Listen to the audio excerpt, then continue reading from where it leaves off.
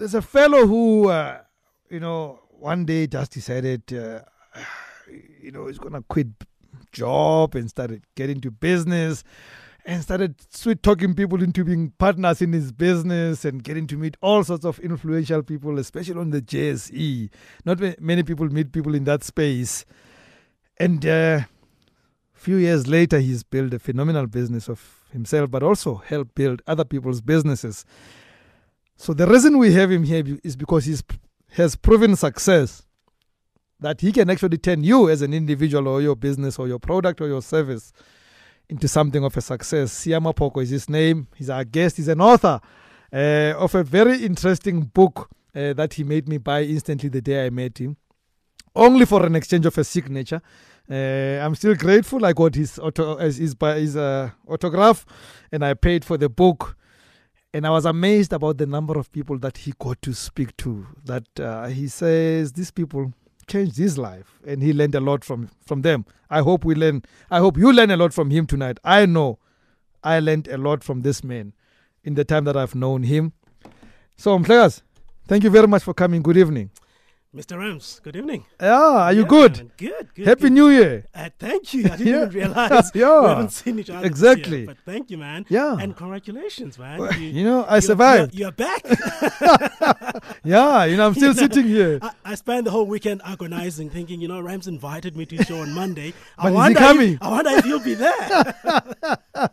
So I'm happy, man. Yeah, thank you. Yeah, great show. I probably survived because I also throughout my life and in recent times also got the best advice from other people, including you. So, you part of the best advice I ever got. And I hope that our listeners are going to get amazing advice tonight from you. Yeah, man. Let's have a fun chat. So, honestly, let me tell you, I was just on Facebook when I saw a post by this man. And he speaks about 10 necessary things that will make or break things. And, the things to remember when you sell your services, products, or negotiating a deal. And I dare add, even if that deal is negotiating a job. And he lists these things, and I want us to listen to him, and then you join in and give us your views and ask him questions. So it's 8:20 here. We've got 10 of these things, so we left with 40 minutes to finish the show. So we've got 4 minutes for each of these points. So I want us to go through these points. But quickly before we do that, just a little introduction of yourself. I may have done it, but I think it's better for the lion to roar for itself. Great. Well, thank you. Yeah. And before I do that, I was listening to the show, obviously coming here. Yeah. And, it's one of those days. Once again this year, we lost another icon, sad day for South Africa. And it reminds us, that all of these great things that we have, there are those people who fought for us and who never asked for anything in return. Exactly. So with that, I just want to say rest in peace, Mama Winnie. Yeah. And we're very sad as a country. But those of us who are here, who are still young, we just have to carry on the baton. Exactly. Yeah. Exactly. Okay, so who is Siya Maphoko? Siya Maphoko. Yeah, man. Rams, I wake up every day and I think I am so lucky. One, I've got a very exciting job. Yeah. I always say I think I've got the best job in the world. But really my luck starts from maybe before I was born. I was born in the Eastern Cape in a small village in a town called Paddy. Yeah. In a village called where Makantini comes from. I don't know if he's from there, but he's always been mentioned around Paddy. Eastern Cape. Eastern Cape is big. Paddy is between Grahamstown and King Williamstown on N2. So I'm from around there. That's where I grew up in a big family. It was an entrepreneurial family. We were like the village fruit and veg city. Yeah. So, bring all the veggies and fruits to the village. And on my weekends, I would go knocking door to door selling fish, fried fish, and I would, make sales. So from a young age. So you've been a salesman. So from a very young age, I learned marketing when I was in primary. Yes. I learned sales when I was in primary. I didn't like it. I'm not going to lie. I really hated every minute because my friends would be playing and I have this big skaftina, that I'm carrying door to door. So the sooner I could sell those, the sooner I could go play with my friends. So that was my, my upbringing. Yeah. From there, I went, through school. university, I went to UCT where I studied science. Did chemistry, biochemistry, studied up to master's, dropped out at master's level, joined a company. All of these things were really fun. And one thing that was driving me throughout this was just curiosity. Okay. I joined a company called Investec Asset Management, where I was a trader, which was a lot of fun. I did that for about 2 years. And every day we were, as you can imagine, Investec is quite a big company in that space of asset management. We were trading about R1 billion a day, R1 billion a day. And we were like a trading team of about 4 traders. I had to be at work 6 o'clock in the morning, be home 7 p.m., but enjoyed every minute of it. But I've always been an entrepreneur. The whole thing of even going into investments was really to learn about business. Yes. Except, I just didn't want to study another degree in finance. I felt, science was hard enough. Can I get paid while I'm learning about business? While I'm learning, yes. Exactly. So it was really it was extension of my schooling. After that, I started my first business. That was back in 2006. Lost a ton of money, paid my school fees. Yes. First year, I think I had a liability of about 3 million rand. It was not funny. It was really, really a painful experience. But that's really what lured me to want to learn more about how to make things work. Yeah. And it was around that time when I came across a quote by Mark Twain. And the quote is, "What gets you into trouble is not what you don't know. It's what you know for sure. That just ain't so." And I remember looking at all the business advice I was getting as a startup entrepreneur, that it sounded like it made sense. Yeah. In the textbooks. That's what I know for sure because I read the stuff. Yes. The gurus are saying, do this, do this, do that. I'm like, wait a minute. What if what I know for sure is what's getting me into trouble? So because we always think we need to learn more. Yes. I think every entrepreneur who's starting a business, they think I need to read more books, which is fine. Go to the next seminar. They think I need to click at every ad on Facebook, watch every video online, download every free ebook, and I will find the answer. And then 10 years down the line, they're like, this thing is not working. Yeah. But that's me. today, I get to... I actually wrote a post about got to. A lot of people, when they go to work, they say, tomorrow's Tuesday, right? Yes. After a long week, they say, tomorrow I've got to do this. I've got to do this and this. I always say, for me, I feel like, oh my God, I get to do this stuff. Yes. Imagine if that was I'm a job. privileged to do this stuff. I get to do this. So a big part of what we do is partner with other businesses, big and small, big listed companies, as well as small businesses. Yeah. There are 3 things. I think just on the intro part, there are 3 things I want people to remember about me and what I do before we even get to these 10 things. Yes. 3 things. Simple. One is that one of the things I've learned, which really guides our decisions in our business, is that a lot of businesses are pretty good at what they do. Yeah. But that doesn't mean they're great at growing revenues. And the sooner a CEO or an entrepreneur can tell themselves the truth about their reality, the sooner they can actually fix things. So that's the first thing.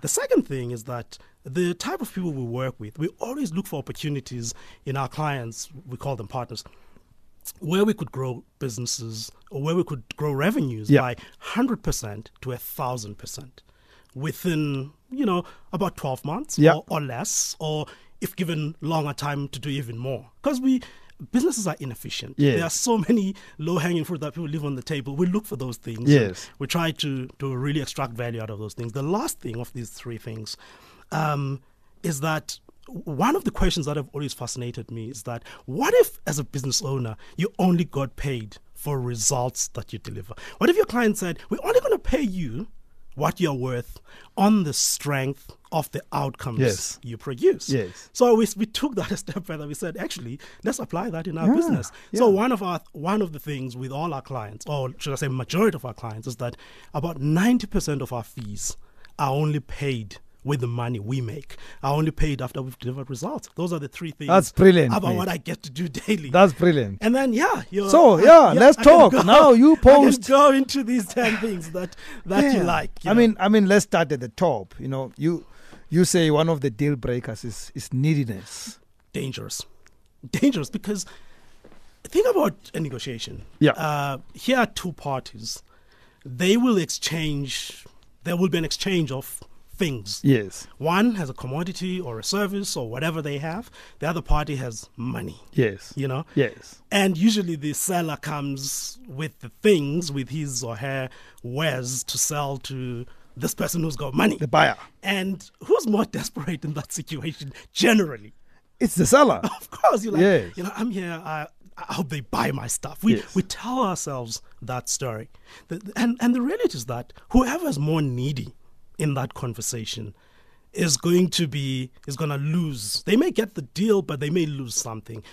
And one example, they may get a deal where they compromised, where they ended up taking a deal at a much lower fee, and then they try to do this project. Halfway down the line, they realize they run out of money because they priced incorrectly because they were just desperate to get the deal. So neediness is very, very dangerous, because what it does during a negotiation, you lose control. When you are the needy party here, when you go to a negotiation, you must be comfortable to be who you are when you walk out, to walk out of the end the way you came in. With nothing more than you came in with. Because when you can do that, you relax. You're like, you know what? No is still an option here. Where's the danger of maybe exuding arrogance if you're not showing neediness?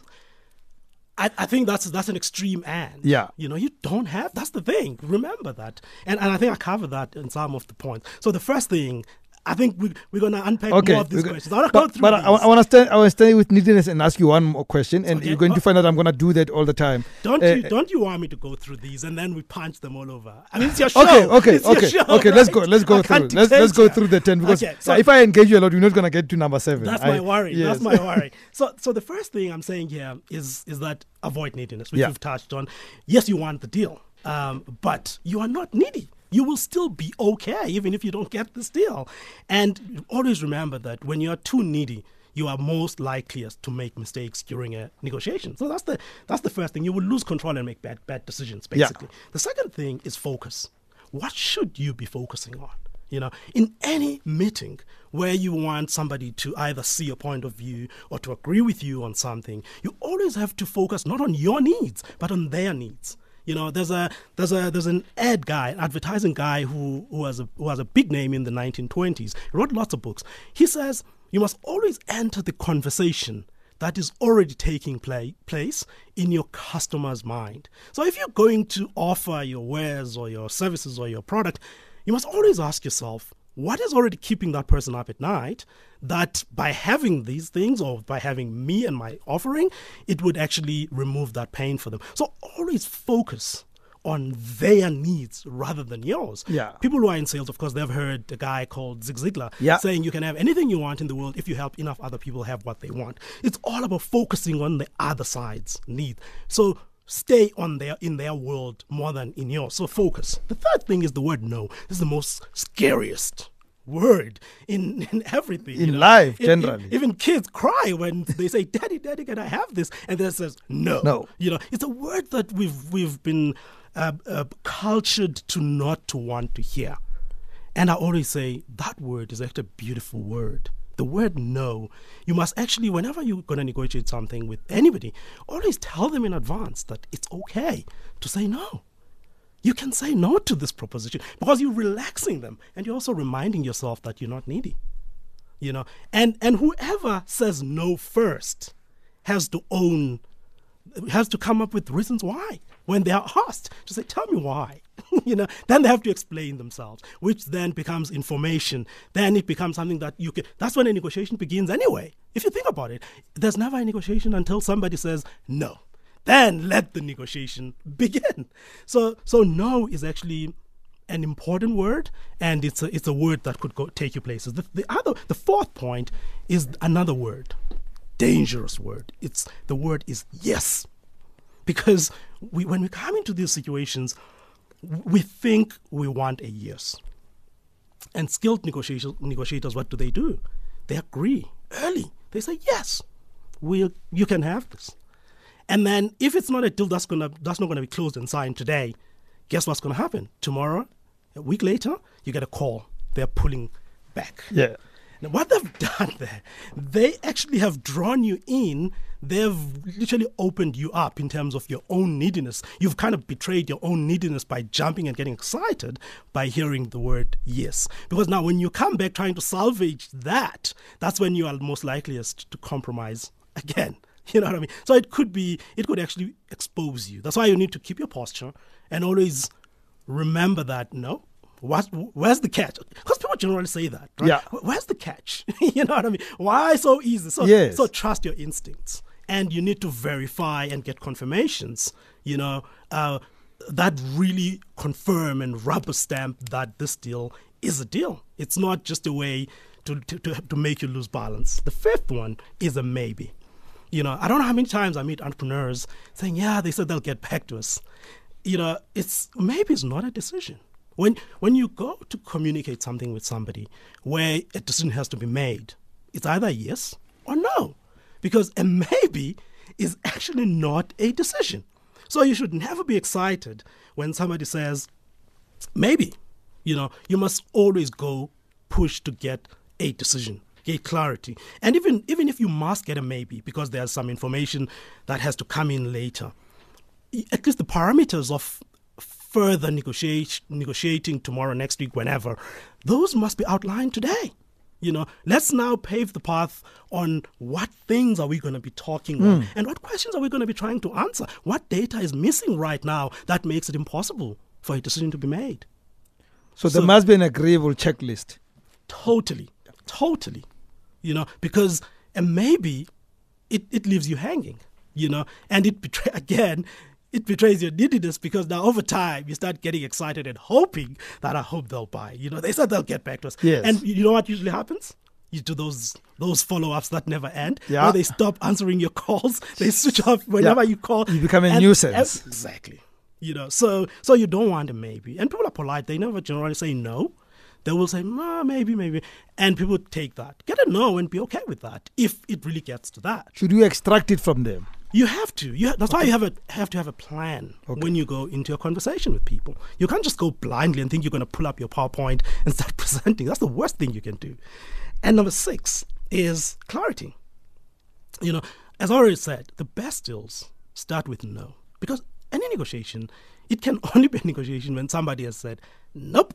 And then you say why. And then they tell you why, and then a discussion, you find a way to deal with that or rebut that if you're in court, right? So clarity is always important. I've already said that whoever says no has to own that, and they have to give answers whenever they're called upon to explain themselves why they are saying no. So no actually does create clarity. It actually creates clarity for both sides. It creates clarity for the person who says no. Yeah. Because now when you want answers, they have to think, why am I saying no, really? Yes. Yes. But the goal is really not to put anyone under pressure.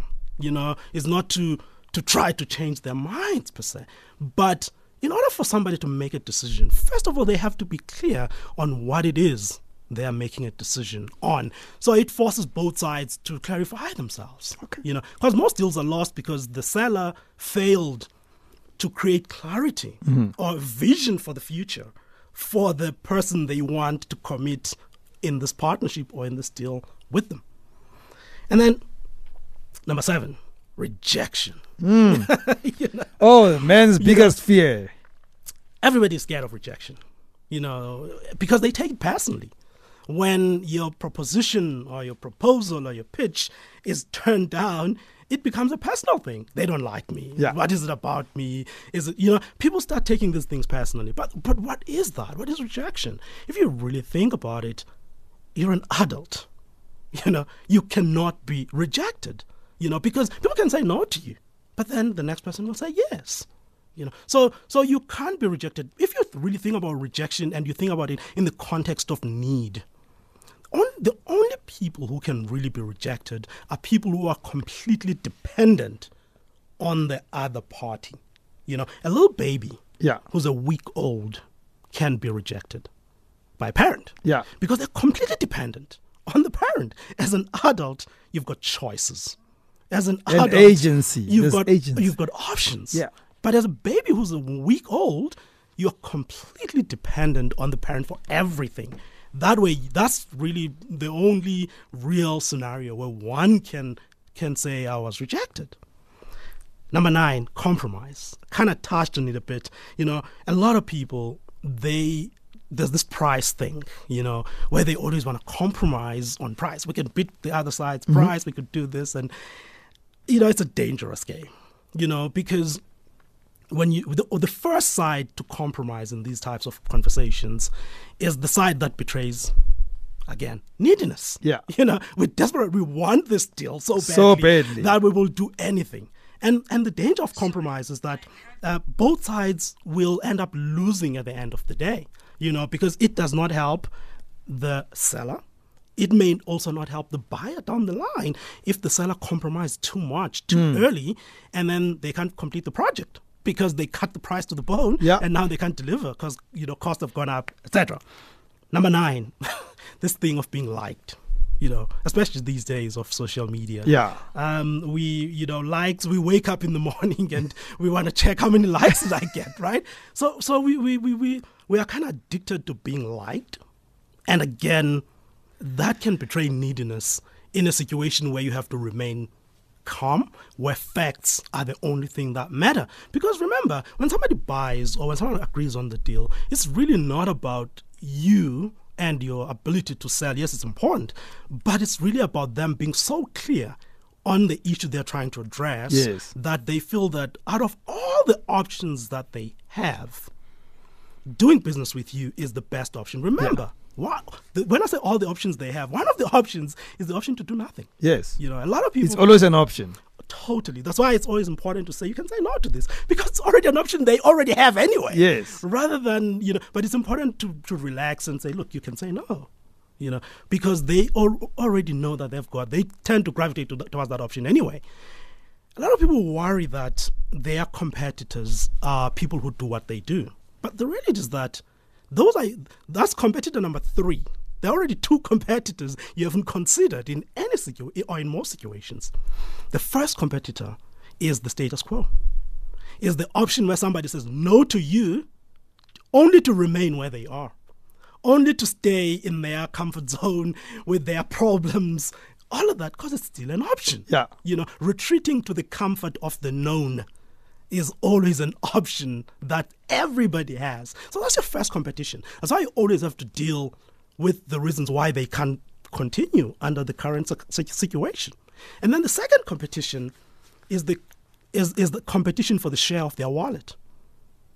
Because everybody is spending money on things that are unrelated to what you sell, which means they may not have money to pay you, but they've got money to sign up for the next package of DSTV, right?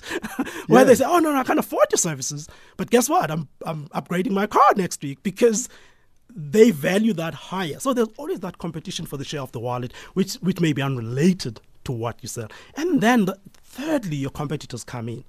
But you need to rebut the first, at least the very first one, the status quo. Yes. And then, lastly, finally, number 10 is close. I think when I started out in business, listening to sales gurus, they'll say, always be closing, close. And I was the worst salesperson. Part of the reason why our first business didn't work out was because nobody was selling. We hired everybody in the company. Everybody had a really beautiful title, CEO this, CFO, that. We forgot who's going to sell. Who's going to sell? Because nobody thought it was their responsibility to sell. It took me years to really figure out better ways to communicate from a value perspective, rather than trying to sell or trying to close. So you must never be in a rush to close because it betrays your neediness again. If anything, you'd rather the other side feel so much pain because of the clarity they already have of their current situation to a point where they can't take it anymore. They just want, let's do the deal. Let's do this. Let them close you. Those are the 10. Our guest, Sia Maphoko, businessman, author, coach, and he's here to talk to us about the 10 things to look out for to close that deal. And as I said, and I'm going to reduce a lot of this, not completely, but a lot of times I'm going to reduce this also to people who are looking for a job because we go through the same things when you sit on the other side. So we're going to take a break. So the lines are officially open. 089 110 3377. You want to pick his brains on any of the 10 points, or if you think there's point 11 that he should have added, you can come in. You can tell us about your own situation, your own experience about rejection, about neediness, about closing a deal. Let's share. Let's talk. 089-110-3377, and I'll take your calls on the other side of this. So we covered the 10 points in less than 40 minutes, as I thought. So we got 18 minutes to play with, ask questions, get clarifications, and speak some more with Sia Maphoko. We are on 089-110-3377. And please, do not feel that you have to speak because you run a business or you want to run a business. This could also impact you, because tomorrow you're sitting in front of that guy you've been wanting to sit in front of and ask for a job, because they advertise this job and you're thinking you are the person for this job and you're going to be interviewed by this panel. I think all these things still impact you as a potential employee somewhere, and you want to learn how you can do it better. So let's start with neediness. I get a lot of people who call onto the show, or I meet in workshops and seminars where I get invited and I speak, and people always have this thing that, please give us a chance. We're a black-owned company. We're a female-only business. If we can just get this opportunity. They always come across as needy. The one thing that I always fight people about is, and I ask them, so what if you're a black-owned company? Well, you are one of many black-owned companies. But is there a flaw to put that up front in your pitch? Context. Yeah. I think, remember, I think the answer is in focus. I think number two answers number one in this case, because what are you focusing on? Because if you were to ask yourself, my being black owned, my being female, 100% female black owned, what does it mean? Yeah. As an advantage for the person who's got the privilege of doing business with me. If you could put that into context, but you can only do that when you understand, one, what their situation is and how this could give them an advantage. There's nothing wrong with these things per se, but context importance. Because the question, as we were talking off air, is, so what? You black owned, so? So if you can answer that by saying, look, here's an advantage. I'll give an example. For me, our very first business, we were in a situation where we were in the process of raising money around 2006, 2007. We were raising money and we were falling short of our goal. There was a company that was in the same business as us that had gone bankrupt, and the people who financed their equipment, their technology, which we needed, which we were trying to buy by raising this money, already they repossessed it, almost like a bank repossessing a car, and then they sell it on an auction. So this company was a finance company. They were trying to get rid of these assets.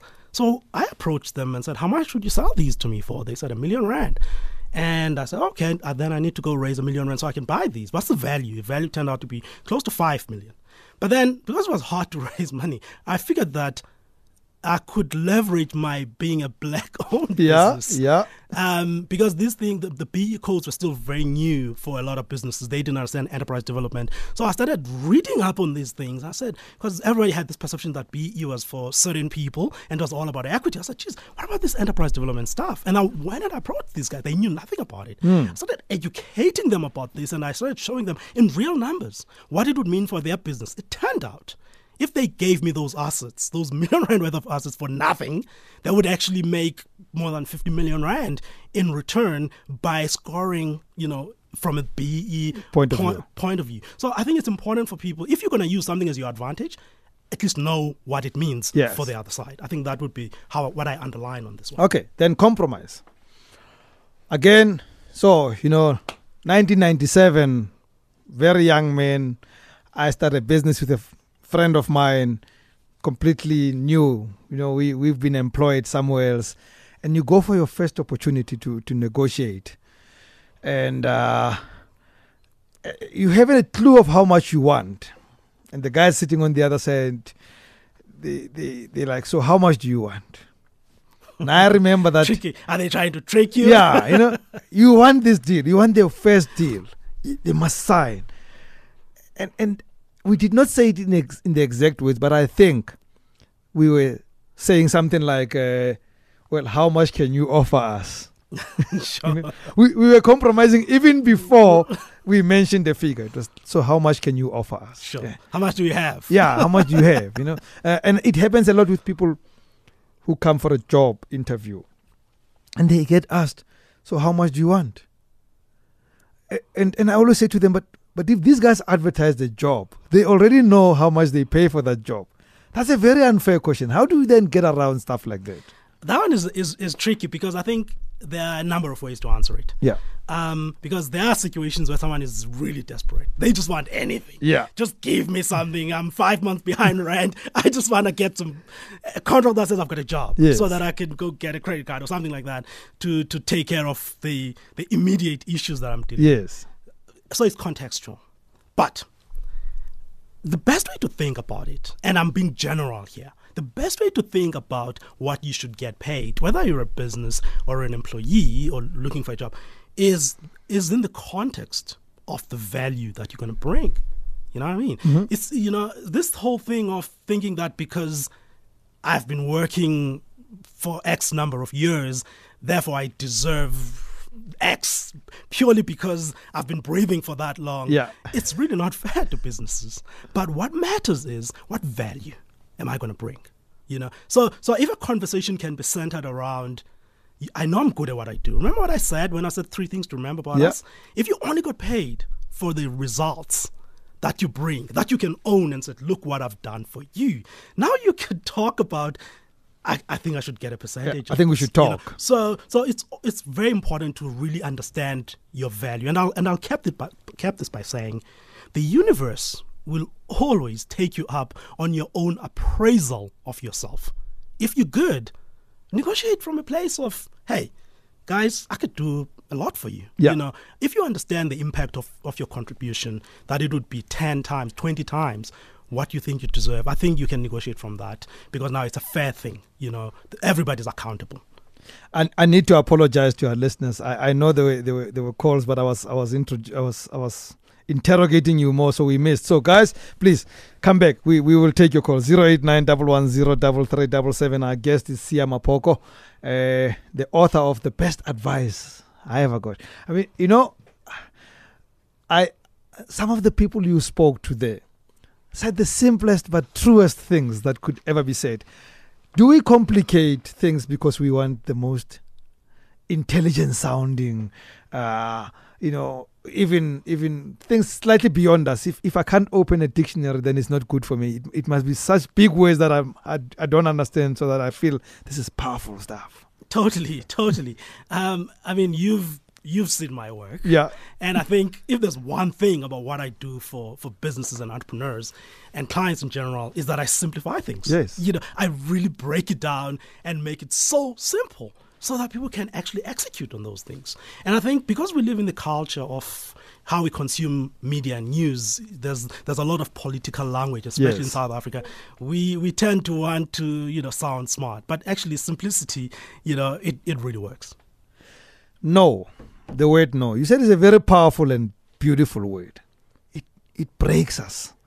I look you in the eye. I'm in this meeting. I believe I've got this amazing product or service that I'm giving to you. And within 10 minutes of chatting, you say no. Totally. Look. What do I do post a no?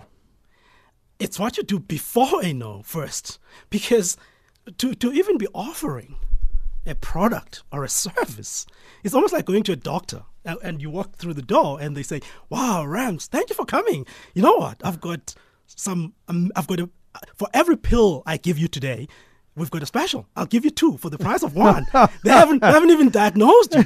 So you should never offer anything to anybody if you haven't done thorough diagnosis of their situation. And then based on that, on the strength of your diagnosis, then you offer a solution. Yes. A mistake that we all make. We walk into a meeting and there's this boardroom table with all these intimidating people. They say, oh, so what do you have for us? What do we do? We jump with our presentation. Yes. That's the worst thing you can do because you haven't diagnosed anything. They need to own their current situation first before they can even consider that they have a problem that needs a solution. So we are too quick to offer. Let me put it that way. And I think so. Before you know, it's important to really take charge. Yeah. Whoever in most meetings, if you notice, whoever asks the most questions is in charge. Even here, I mean, this is your show. Yes. Who's asking questions here? Even in meetings, you go to present, and the first thing within 2 minutes, you are being peppered with questions, and you're busy. It's almost like you're a cricketer who's batting, and there's a bowler who's throwing questions at you. That's why you need to take charge of your meetings. Unfortunately, we don't have all the time to discuss the whole process. I feel manipulated. This is a guy who earlier I wanted to ask questions. He said, no. Let me say this thing first, then we'll come to questions. So you stopped me from bowling at you, and you started playing your game first. So I get it. You won that part. Somebody once said to me, if you're gonna go to a negotiation for business, there's no harm in walking in with a prepared contract. I agree with that. Totally. Yeah. Totally. That's a sure sign of confidence. Yes. One thing for sure. But it shouldn't be hollow. It shouldn't be the only thing you've got. Yes. You need to be so confident that firstly, you really know what's keeping them up at night, and why it would be it would be not wise for them to let you walk out that door without signing this. They need to know what is the cost of letting Rams walk out that door without us having signed the dotted line. So once they can get clarity on that, then there's an incentive for them to say, where's that contract? We want to sign it right now. But it can't just be the only thing you've got. But it's a good start, I would say. What happens when I walk and the issue of focus? So I walk into this negotiation. I'm going to sell product X. Maybe I distribute eggs. And the guy sitting on the other side with all the beautiful titles, the bowlers. And one of them says to me, but do you also have jam? Because at the moment, we need jam more than we need eggs. How do I answer that without losing focus on what I believe I have to offer them that I believe they need? Again, it's really the same thing about, finding out why. Why do they think they need jam? Because people need to own whatever decision to say we need jam. It means they've diagnosed their situation. They've come to a point where they are making a prescription for themselves. Yes. That jam is what we are prescribing for ourselves. Yours is to find out why. Yes. Because then the next question may be, how much jam do you need? And then they say, you thought they needed 1 jar. Yeah. They say we need 1 million jars. Now it changes everything. Completely. Right? Yeah. You're like, did you say 1 million jars? Okay, I've got to hold the jam. Yes. You can have one. So asking questions is so vital.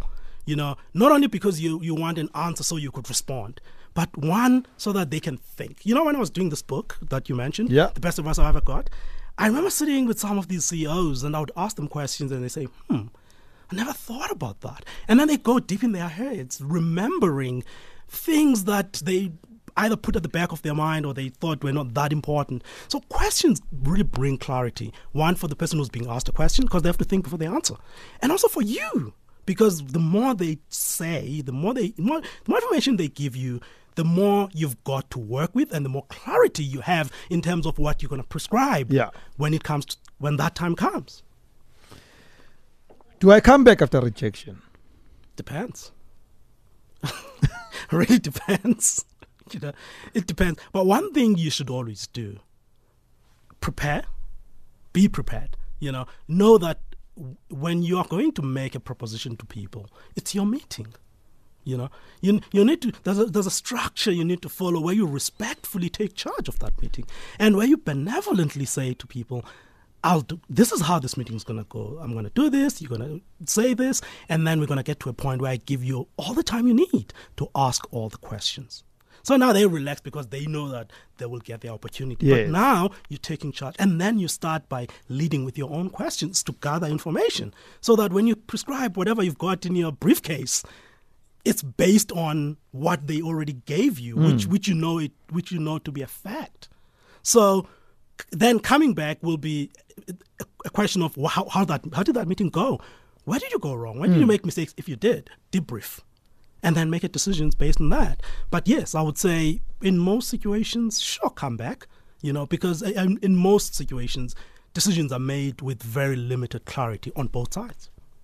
So coming back, especially if the deal is worth it, sure. There are people who would say that being liked is a good start to any deal. Likability, of course. Yeah. Being liked, it helps. It's always nice to see friendly faces. People like you.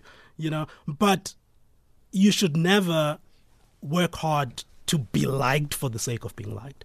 It's always nice. Of course, there's a saying that says, people love doing business with people they know, like, and trust. But if that's all you've got, again, it's not enough. Because a lot of people have babysitters, for instance. A babysitter is such an important person because they are looking after the most important person in your life, your child. But are you going to go to them for investment advice? You know them, you like them, you trust them with your child. But are they the right experts to tell you what to invest in on the JSE? So there's got to be more. But it's important, of course. Finally, Sia, when people have listened to you, and I can tell you, it's a holiday, they won't call. They've been calling. It's pity that we've missed them. We've got a problem with calls today. But when they have listened to you and they think, yeah, I heard him, but I want to know more about this stuff. Is there a way that they can get more of this information? Do you have a website? But is there also a way that they can start talking to you and say, I wanna grow my business at 1,000%, as this man claims he can help me grow my business that much, and only then he can pay himself. Is there a way that? Oh, totally. Yes, Rams. Thanks for that question. My website is my name, Sia. maphoko.com. As easy as that. So that's where they go. Even these things that we're talking about, there's actually a one-page checklist that I wrote that anyone can download as a PDF, stick it on their desk so that they've got it in front of them every day. Okay. So if you go to my website, maphoko.com, there's an icon there written free stuff. It doesn't get clearer than that. Click on free stuff. You're going to get everything we discussed here, and more. There's more. There's a whole video. Whole lot of free stuff. Oh, a lot of great content. Absolutely. And of course, through my website, again, you could click there and connect with me on the very homepage. It says find out more. If you click that big black and white button, it literally takes you. It sends me an email when you write whatever it is you want us to discuss. So that's it. Brilliant. Well, it was wonderful. I was intrigued by that, and I thought I should speak to you because I know a lot of people go through these things, sometimes unknowingly, that we sabotage ourselves because we don't know these, and I think that it's been completely helpful. Thank you very much for your time. My pleasure. Thank you for your expertise. Most importantly, that's very important. It's things that we should not take for granted. I can tell you this much, that this is not the last time you sit in there. There are a lot of things that we need to talk about. You had another post about something that I also found fascinating, but we'll talk about that some other time. But thank you for coming. Awesome, man. Thank you, Rams. And folks, tomorrow is Opportunity Tuesday, and we do what we do on Tuesdays. We are back tomorrow. From me, Rams Mabote, good night and God bless.